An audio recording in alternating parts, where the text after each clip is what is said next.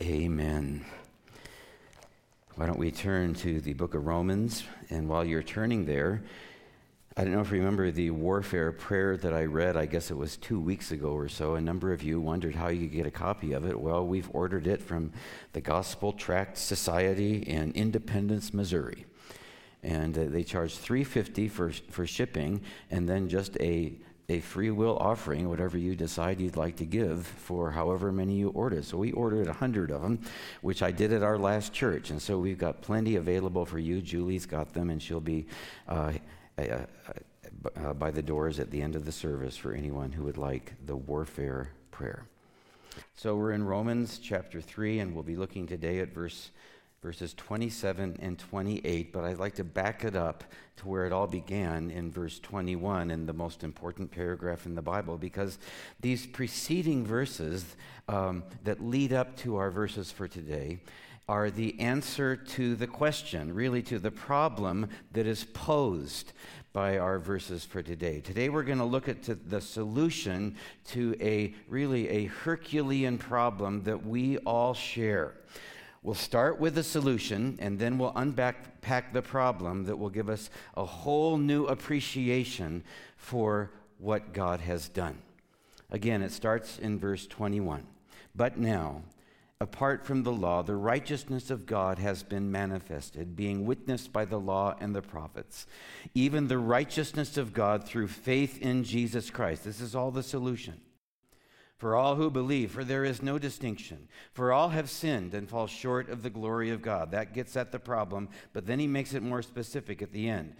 So the solution being justified as a gift by his grace through the redemption which is in Christ Jesus, whom God displayed publicly as a propitiation in his blood through faith. This was to demonstrate his righteousness, because in the forbearance of God he passed over the sins previously committed. For the demonstration, I say, of his righteousness at the present time, so that he would be just and the justifier of the one who has faith in Jesus. And then the root problem that all this solved. Where then is boasting? It is excluded. By what kind of law? Of works? No, but by the law of faith. For we maintain that a man is justified by faith apart from the works of the law, apart from works that would have led to boasting. We're going to see this week that there's something even more important under what we thought was most important last week. Last week we looked at what's most important, or so we thought. We saw that under everything else, under all that Christ made possible, justification, redemption, propitiation, under the new identity that came from our justification, and the new liberty that came with our redemption, and the new serenity, if you remember, that came from our God's propitiation, under it all is something deeper and better, if that be possible. And that is the Father's love, where it all began, which is the wellspring of it all.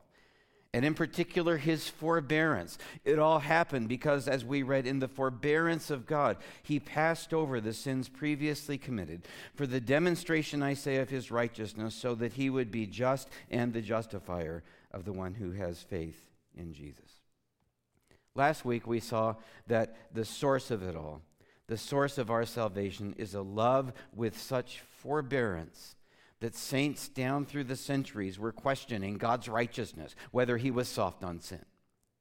This week we'll see that the source of our salvation is a love that, on top of this, found a way to do the seeming impossible, and that is to neutralize our pride. Where then is boasting? To neutralize the pride that would otherwise have kept us from receiving his love. Which is why Paul goes on to say this in the next verse, verse 27. Again, where then is boasting? This sums it all up. It is excluded. By what kind of law? A law of works? No, but by a law of faith. For we are justified by faith apart from the works of the law. None of this would ever have happened had God not taken care of this as his first order of business. Had he not dealt with our pride. Had he not sabotaged the pride that would have sabotaged any attempt to save us. had he not excluded all possibility of boasting. Someone once said that our search for God is really a search for the thing that's holding us back from responding to his search for us. And it's our pride that's holding us back from responding ultimately.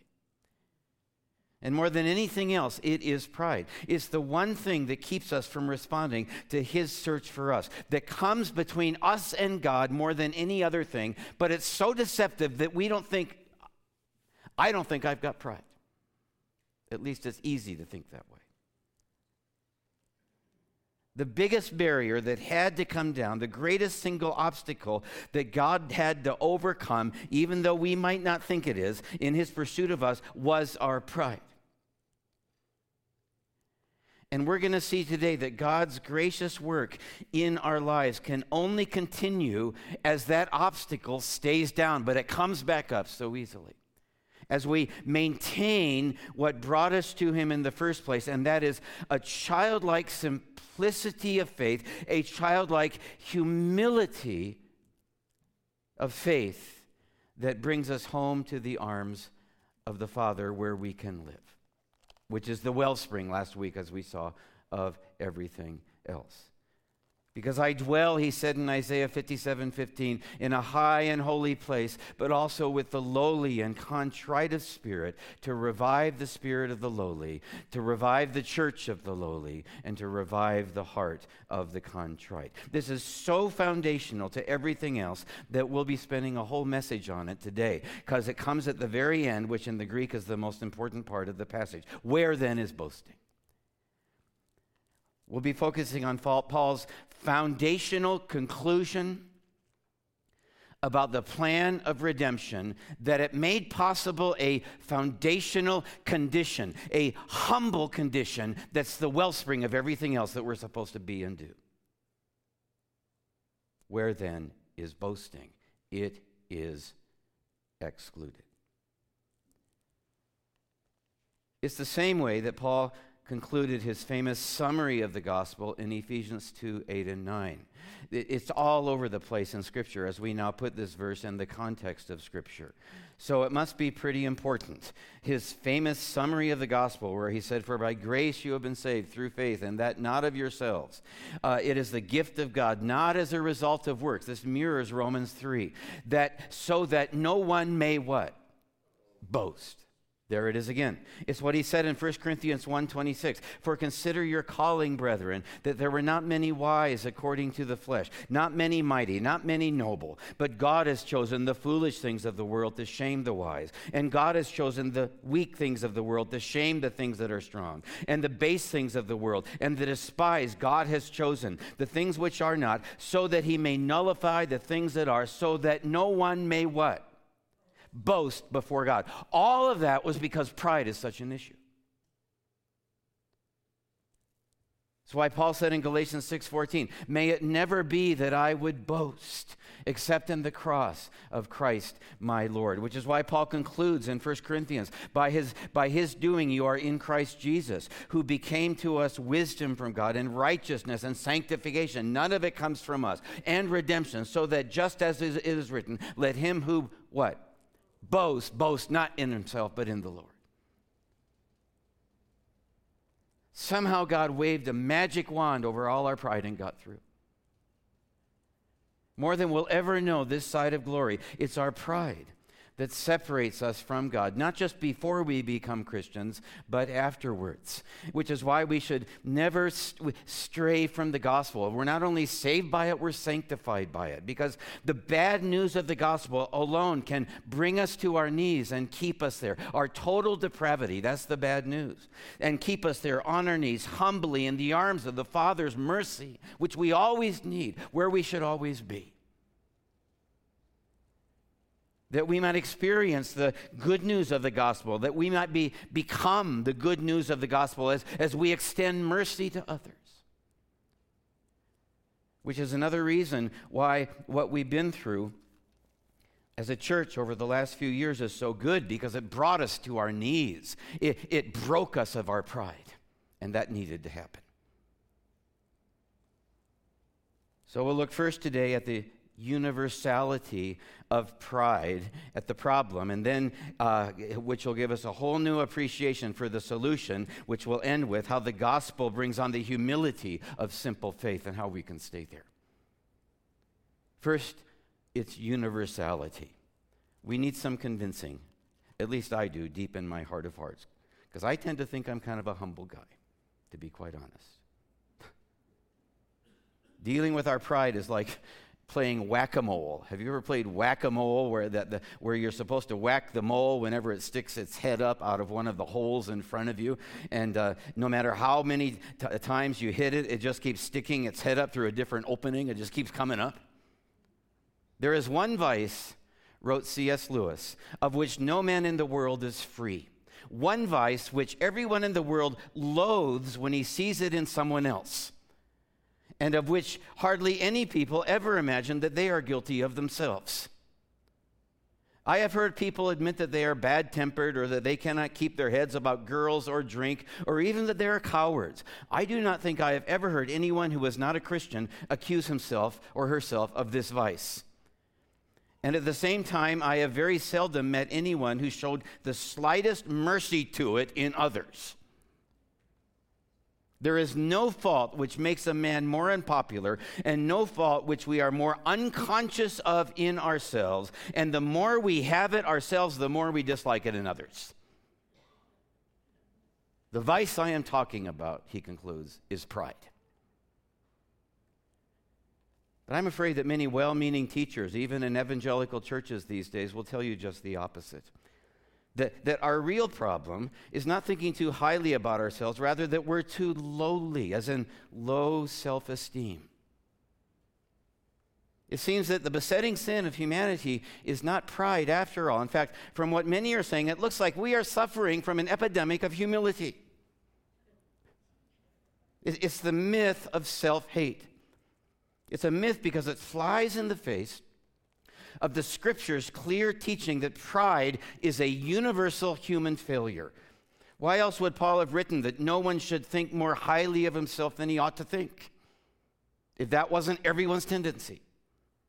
It's our basic tendency. If our basic tendency was really to look down on ourselves, why would he have said, by the grace given to me, this is the application to all that doctrine. He's saying, you need to do this or it's not going to benefit you at all. By the grace given to me, he fingers one thing. I say to every man among you, Romans 2:3, not to think of more highly of himself than he ought to think. Or Ephesians 5:21, no man ever hated his own flesh, but nourishes and cares for it. That is a pretty sweeping generalization. So, what about the person who says, say, I'm so ugly I hate myself? Have you ever heard that said? I sure felt it in high school when I was plagued with acne. Couldn't stand to look in the mirror. But think about it. If you really hated yourself, you would be glad that you were ugly. Wouldn't you? Wouldn't you be glad? We can be so self-deceived. You're so ugly you hate yourself? Come. You're so angry about how you look, not because you hate yourself, but because you so love yourself. Why else would Christ have said that we should love our neighbors as what? As we love ourselves. It looks like he, anyway, had complete confidence that somewhere in our heart of hearts, we all love ourselves. Because you see, the person who's always putting himself down generally doesn't do it out of self-hate. No, he's just letting it slip that his appearance or performance or whatever is not measuring up to the godlike standard he set for himself. Which is hardly a symptom of low self-esteem. No, it's the flip side of pride. And it just goes to show that the heart of man is more deceitful than all else. You and me included. Jeremiah 17:9. More often than we might like to admit it, self-hate is a cover-up for self-love. We'll never really find our way home to the Father, as we talked about last week, with this in our heart of hearts. So bear with me a bit longer. We need to let this problem sink in so that we'll really personally appropriate the solution on a daily basis. Even non-Christians see the problem. The French journalist Frédéric Amiel wrote this way back in 1853. There are two sorts of pride, one in which we approve ourselves, the other in which we cannot accept ourselves. Or the great devotional writer A.W. Tozer back in 1950. Boasting is an evidence that we are pleased with self. Belittling is evidence that we are disappointed in it. Either way, we reveal that we have a high opinion of ourselves. This is like the most slippery of all the sins, and it comes under the most tricky of all disguises. As one man said, pride is not a virtue, but it is the parent of many virtues. That is, pride is often what makes us want to seem virtuous. That's sometimes the motive behind our trying to be virtuous, to look good in front of other people. That's why when we receive our rewards in heaven, it says the elders cast the crowns of their rewards before the throne, because we'll see then the degree to which what we did was motivated by impure motives. And yet in his grace, he'll still reward us. Pride is the parent of many virtues. It's like Pascal said, we do not content ourselves with the life we have in ourselves and in our own being before God. We rather desire to live an imaginary life in the mind of others. And for this purpose, we endeavor to shine, rather than to shine for God. We labor unceasingly to absorb, to adorn, and preserve this imaginary existence in the minds of others, and we neglect the real. And pride can come under the humblest of disguises. It's like the Texas bumper sticker I mentioned a while back that says, humble and proud of it. Even the desire to excel at work or school or at some skill or sport is laced with pride. It usually is. It's like Solomon said, I have seen that every labor and every skill which is done is the result of rivalry between a man and his neighbor. Do I want to outshine you? This too is vanity and striving after wind. Ecclesiastes 4:4. Or maybe your brand of pride is more like Garfield's. Remember the cartoon Garfield, the cat? Remember the one where he's talking to his teddy bear, Pookie, and he's at the end of this endless monologue about himself, and he says, gee, Pookie, I'm tired of talking about me. Next frame. You talk about me for a while. Do you talk about yourself too much? Telltale sign of pride. Or maybe you talk too much in general without drawing other people out. That can be a pride that presumes you're more important, what you think is more important, what you have to say is more important than someone else. Each year, the College Board identifies the 1 million or so high school students who take the SAT test to tell them various things. It surveys them and asks them various things about themselves, including how they feel they compare with other people of their own age in various areas of ability. The results? Pride starts early. In leadership abilities, 70% of high school seniors rated themselves above average. 2% rated themselves below average. 60% viewed themselves as better than average in athletic ability. Only 6% rated themselves as below average. In ability to get along with others, this is just for 1 year, 0% of the 829,000 students responded that year rated themselves in the ability to get along with others as below average. 0%. 60% rated themselves in the top 10%. And 25% think they're in the top 1%. Another study, 94% of faculty think themselves better than their average colleague, even among Christians. In fact, maybe especially among Christians. Too often pride, the pride that can come out on the Christian right stinks to high heaven, and everyone's smelling it but ourselves, as we point the finger at everyone but ourselves.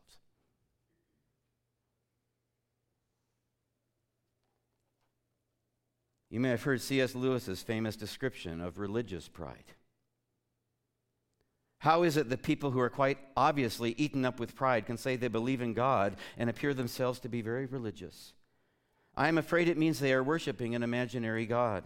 They theoretically admit themselves to be nothing in the presence of this phantom God, but are really all the time imagining how he approves of them and thinks far better of them than ordinary people.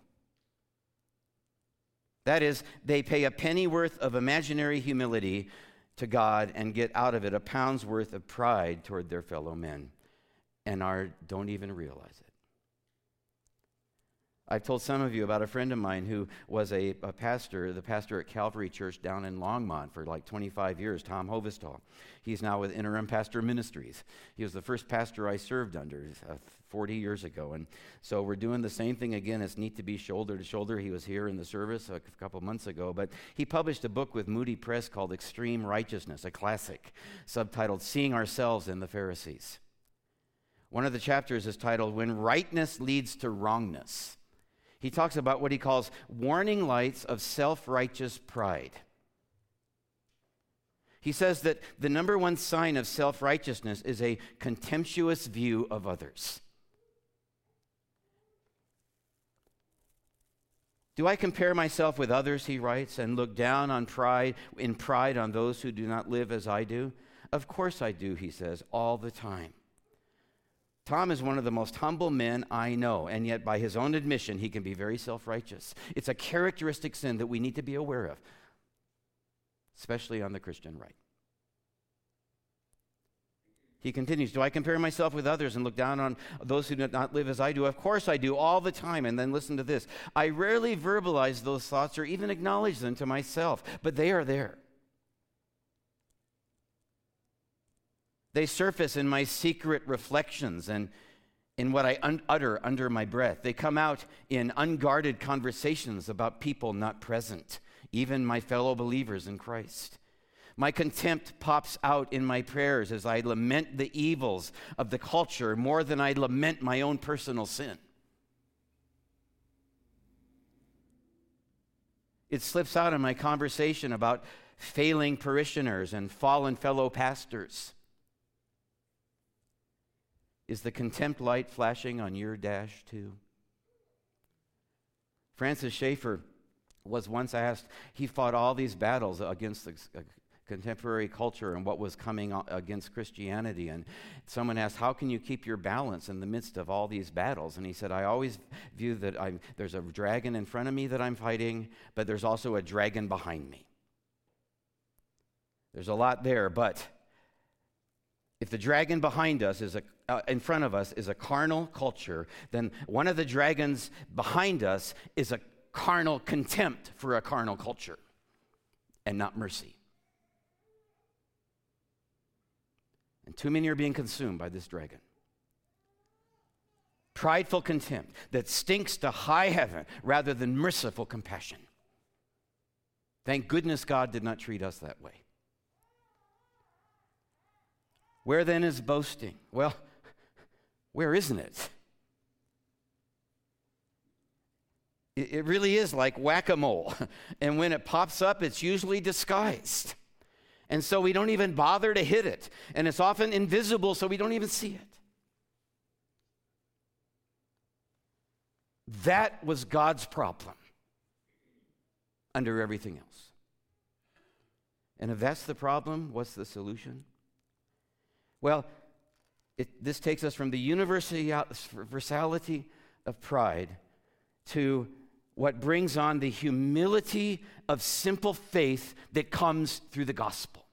Not just when we were saved, but all through the Christian life. Back to verse 27 of Romans 3. Where then is boasting? It is excluded. How could that be? How can such an instinctive, such an entrenched attitude possibly be overcome? Well, reading on, it is excluded. By what kind of law? Of works? No, by the law of faith. That is, by a completely new way of finding God that will give your pride nothing to feed on because it had nothing to do with you. It was in spite of you. Through the humility of simple faith. And what does that mean? Well, let's just stop right here on this verse. By the law of works? No, but by a law of faith. The solution to the problem. now that we've really let the problem sink in. These are words that, thanks to Martin Luther and others, rang through the cathedrals of Europe when he launched the Protestant Reformation. Justification by faith. For we maintain, Paul says in verse 28, that a man is justified by faith, apart from the works of the law. This is where Christianity parts company from every other religion. By the humility of a simple faith that truly repents of who I am and what I've done, that there's nothing good in me, and simply accepts who he is and what he's done. Unbelievable. At the heart of each and every other religion is some doctrine. It's all of the devil, that far from shattering your pride, will flatter it through something you do. There is no other philosophy, no other religion, no other ethical system. Not a single pretender to the truth will do anything ultimately except exacerbate the besetting sin of humanity. It's like Spurgeon said, all other religions are do, do, do. My religion is done, done, done. Amen? All of them, the New Age movement, Judaism, Mormonism, Hinduism, Buddhism, the Islamic faith, Hare Krishnas, whatever, even some forms of Catholicism and the social gospel of some Protestantism are based on a law of works that only enables a life of pride that will inflate you. Or it's a cycle. Inflate you, then destroy you as you grope your way to God, tooth and nail by what you do, and then despair of ever doing enough. Christianity alone is based on the law of faith in what he has done. The net effect of which is first and foremost to neutralize our pride long enough for him to find his way to us and to save our souls. And to keep us in that posture for the rest of our lives, as from then on, we go back to the gospel every day. In the humility of simple faith, we rest in what he has done, in the arms of the Father's mercy.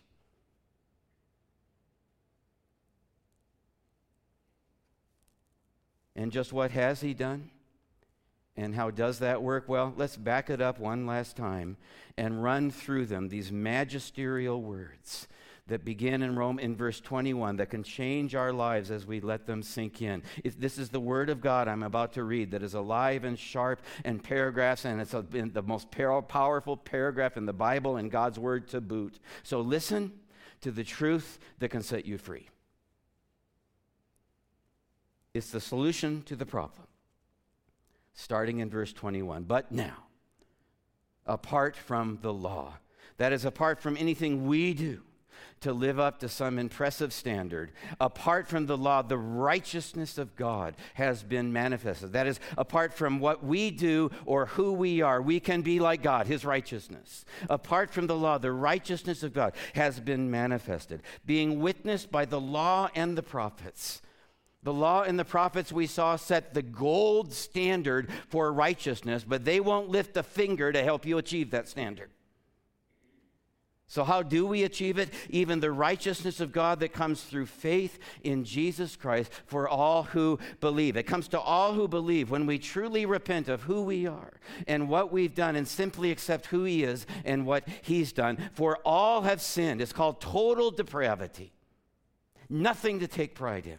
And fall short of the glory of God. It's level ground for all humanity, you and me included, at the foot of the cross.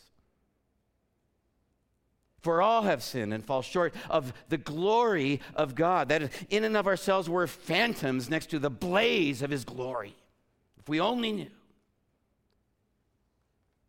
And so nobody's good by that standard. Except by faith in what he has done, next verse, being justified as a gift by his grace when he pronounced us not guilty in spite of our sin. Through the redemption which is in Christ Jesus when he set us free from sin, whom God displayed publicly as a propitiation in his blood through faith when he paid the penalty of our sin.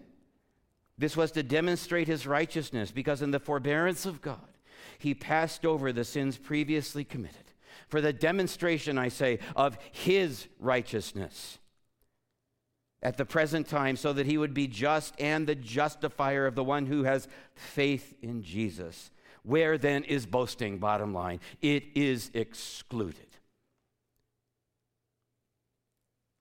By what kind of law? Of works? No, we'd boast in that. No, but by a law of faith, this masterstroke of the gospel. For we maintain that a man is justified by faith, apart from the works of the law.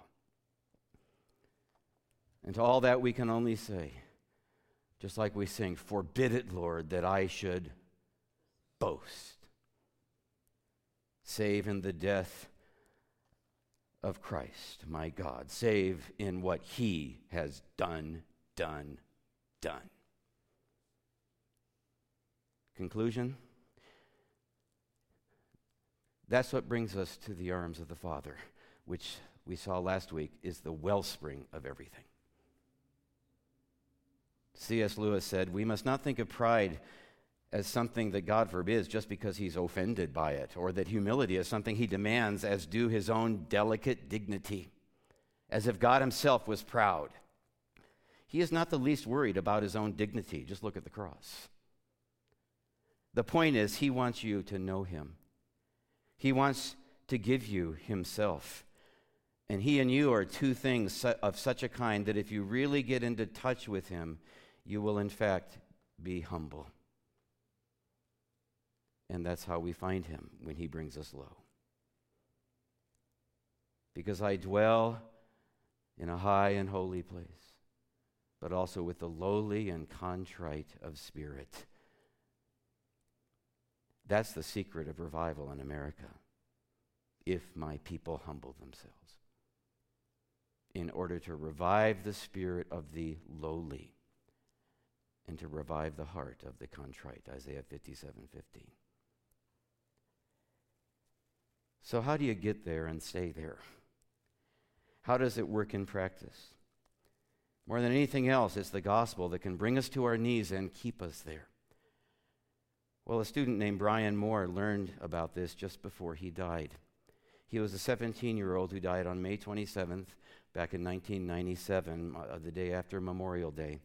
He was driving home from a friend's house when his car went off the road and struck a utility pole. But he wasn't hurt, but get this, when he got out of the car, he stepped on a power line that came down and was electrocuted. A few days after he passed away, his cousin was cleaning out Brian's locker at school, and he found there an essay that Brian had written for one of his classes, an essay titled The Room. It's the room where we need to stay. And his cousin learned that not only had Brian written it, he had read it aloud to the entire class a few days before he died. So they never forgot it.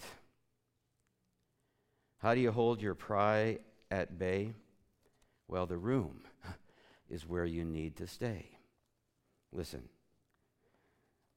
I was in that place between wakefulness and dreams, and I found myself in the room. There were no distinguishing features except for the one wall covered with small index filed cards. They were like the ones in libraries that list titles by author or subject in alphabetical order. But these files stretched from floor to ceiling and stretched endlessly in either direction. As I drew near the wall of files, the first to catch my attention was a file drawer that read, "Girls I Have Liked." I opened it and began flipping through the cards. I quickly shut it. I saw that this lifeless room with its small files was a crude catalog system for my life. Here were written the actions of every moment, big and small, in a detail that my memory couldn't match. A sense of wonder and curiosity, coupled with horror, stirred within me as I began randomly opening files and exploring their content. Some brought joy and sweet moments, others a sense of shame and regret so intense that I would look over my shoulder to see if anyone was watching. A file named Friends was next to the one marked Friends I Have Betrayed. The titles ranged from the mundane to the outright weird. Books I have read, lies I have told, comfort I have given, jokes I have laughed at. Some of the most hilarious, and some were almost hilarious in their exactness. Things I've yelled at my brothers and sisters. Others I couldn't laugh at. Things I have done in anger. Things I have muttered under my breath at my parents. I never ceased to be surprised at the contents.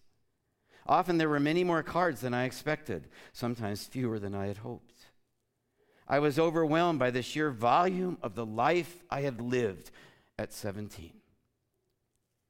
Could it be possible that I had the time in my years for each of these thousands or even millions of cards? But each card confirmed this truth. Each was written in my own handwriting. Each was signed with my own signature. When I pulled out the file marked shows that I have watched, the cards were packed tightly, and yet after 2 or 3 yards, I hadn't found the end of this file. I shut it, shamed, not so much by the quality of the shows, but even more by the vast waste of time that this file represented. When I came to the file marked lustful thoughts, I felt a chill run through my body. I pulled the file out only an inch, not willing to test its size, and drew out a card. I shuddered at its detailed content. I felt sick to think that such a moment had been recorded. One thought dominated my mind. No one must ever see these cards. No one must ever see this room. I have to destroy them. In insane frenzy, I yanked the file out. I had to empty it and burn the cards. But as I took it at one end and began pounding it on the floor, I could not dislodge a single card. I became desperate and tried to pull out a card, only to find it as strong as steel when I tried to tear it. Defeated and utterly hopeless, I returned the file to its slot. And then the tears came. I began to weep, sobs so deep that they hurt. They started in my stomach and shook through me. I fell on my knees and cried. I cried out of shame, from the overwhelming shame of it all. The rows of file shelves swirled in my tear-filled eyes. But then I turned around and saw him. No, please, not him, not here. Oh, anyone but Jesus. I watched helplessly as he began to open the files and read the cards. I couldn't bear to watch his response. I saw a sorrow, though, far deeper than my own as he read. He seemed to intuitively go to the worst boxes. Why did he have to read every one of them? But then, systematically, starting at one end of the room, he took out a file and one by one began to sign his name over mine on each card. No, I shouted, rushing at him. All I could find was to say no, no, as I pulled the card from him. His name shouldn't be there, it couldn't be, but there it was, written in red, so rich, so dark, so alive. The name of Jesus covered mine. It was written with his blood. He gently took the card back from me. He smiled a sad smile with such gentle eyes and began to sign the cards again. I don't think I'll ever understand how he did it so quickly, but the next instant, it seemed I heard him close the last file and walk back to my side. He placed his hand on my shoulder and said, "It's finished." I realized I was on my knees. He stood me up, and as I stood up deep in my heart, and as I walked from the room, I stayed deep down on my knees, boasting in him alone. How do you hold your pride at bay? The room is where you need to stay in your heart of hearts, where we do business with Jesus. It's where you say, my richest gain I count but loss. It's the place that pours contempt on all our pride. It's where you sing, forbid it, Lord, that I should boast, save in the death of Christ my Lord. As the worship leaders come forward again, the room is where you sing, now I belong to Jesus. Amen.